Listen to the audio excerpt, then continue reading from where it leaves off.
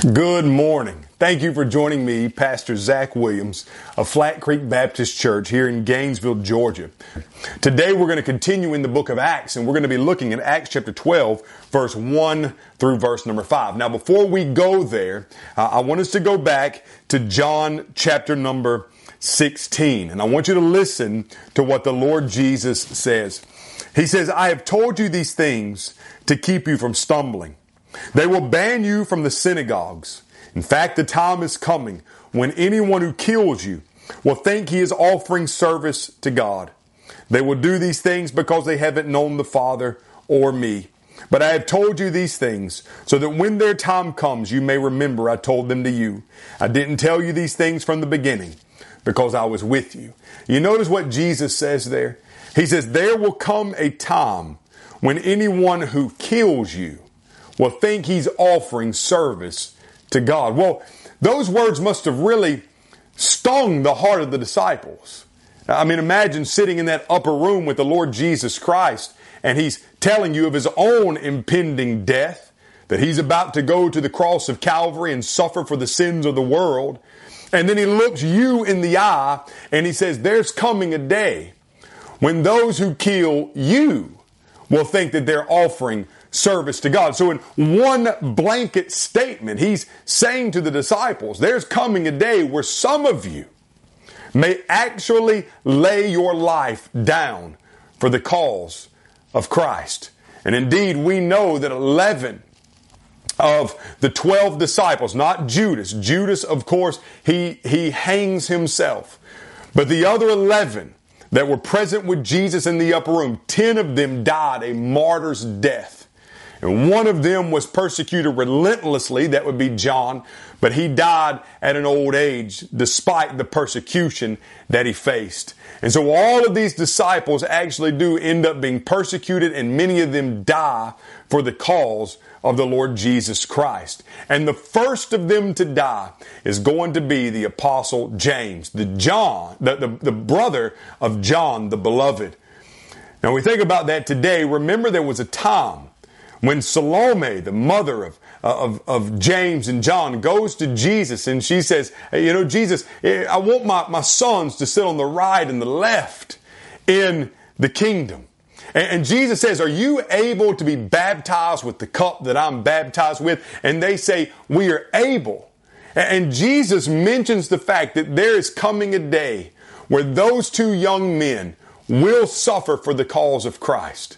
And indeed, John and James will suffer, as I've already mentioned, and James here in Acts 12 is going to be the first disciple to give his life for Jesus. Now, understand, this is not the first martyr. The first martyr, of course, was Stephen, but James is the first disciple or apostle who's going to die for his faith. Listen to what the Bible says, Acts 12, verse 1. About that time, King Herod cruelly attacked some of those who belonged to the church. Now, if you remember back in Acts chapter number 9, just after Saul of Tarsus is converted, the Bible says that the church throughout all Judea and Galilee and Samaria had peace. They were being built up and walking in the fear of the Lord and in the encouragement of the Holy Spirit, and it increased in numbers. Now, from chapter 9 up to chapter 12 now, we haven't really seen this persecution again. It seems to have been a season of peace, but now suddenly King Herod is now going to bring his full frontal assault, his rage, his wrath against the church. Now, this isn't the same King Herod that resided in Jerusalem when Jesus is born. This is one of his sons. Okay. Now remember that King Herod, the Great, in the days of Jesus, sought to kill every young male that was under a certain age because he had heard that a new king had been born in Bethlehem.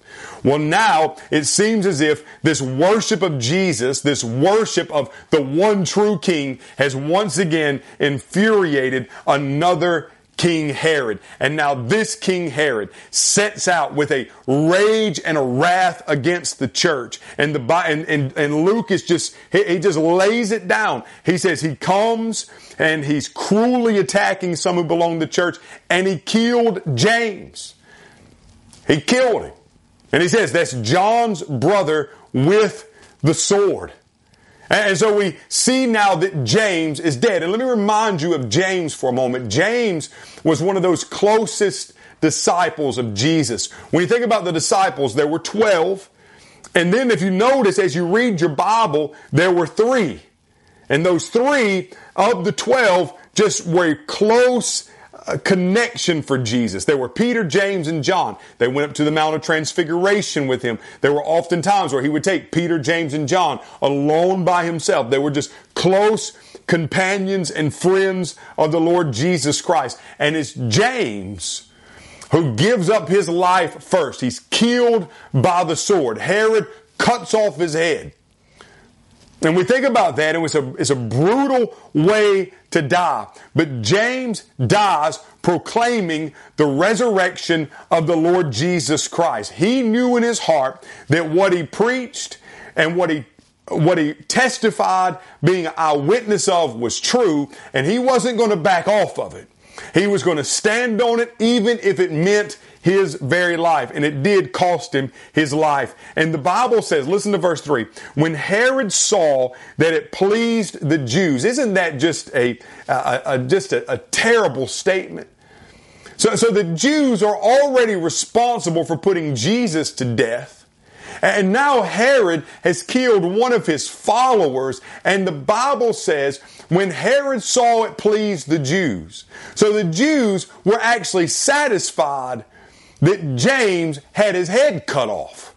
And that shows you the heart of those individuals who were in leadership in the Jewish society.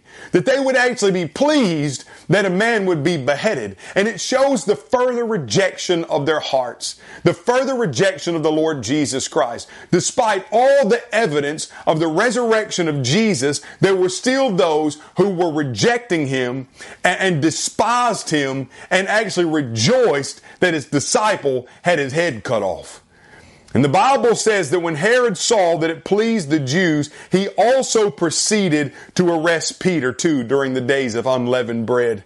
And after the arrest, he put Peter in prison and assigned 4 squads of 4 soldiers each to guard him. He must have really feared what was going to happen with Peter. Remember, there were times where Peter and John had already been arrested, and somehow, miraculously, an angel had opened the door and they had gotten out. And they had gone on preaching. And so this time, Herod says, not going to happen. I'm putting soldiers, guards around them, around this man, so that he cannot escape. He must have also had a knowledge of the resurrection.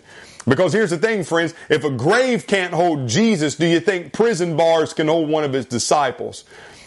Absolutely not. If God desires Peter to come out, Peter's going to come out. And so Herod's going to do whatever he can to threaten the church and to stop the advancement of the gospel. He puts Peter in prison. He loads it up with soldiers to guard him, intending to bring Peter out after the Passover. He had one desire. He wants to kill Peter as well. So Peter was kept in prison, but prayer, listen, prayer was being made earnestly to God for him by the church. Don't you love that? Even though Herod was doing these cruel acts to the church was still gathering and the church was still praying.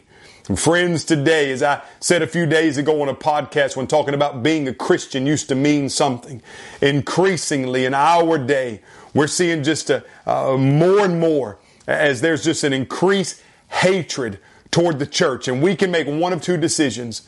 We can flee from it. We can run from it. We can try we can allow it to silence us, or we can continue to gather together and we can pray and seek God's face for his empowerment during these tough times. And so I pray today that you and I will make a commitment in our heart that no matter what comes against us, we'll stand for Christ even if it costs us our lives. We'll be willing to go to prison for Christ even if that is what happens. And thirdly, despite what might come, that we'll be continual in prayer, never ceasing to call on the name of God, knowing that it's only by his power that we're able to live and breathe. May God bless you, and I'll see you next time on New Horizon.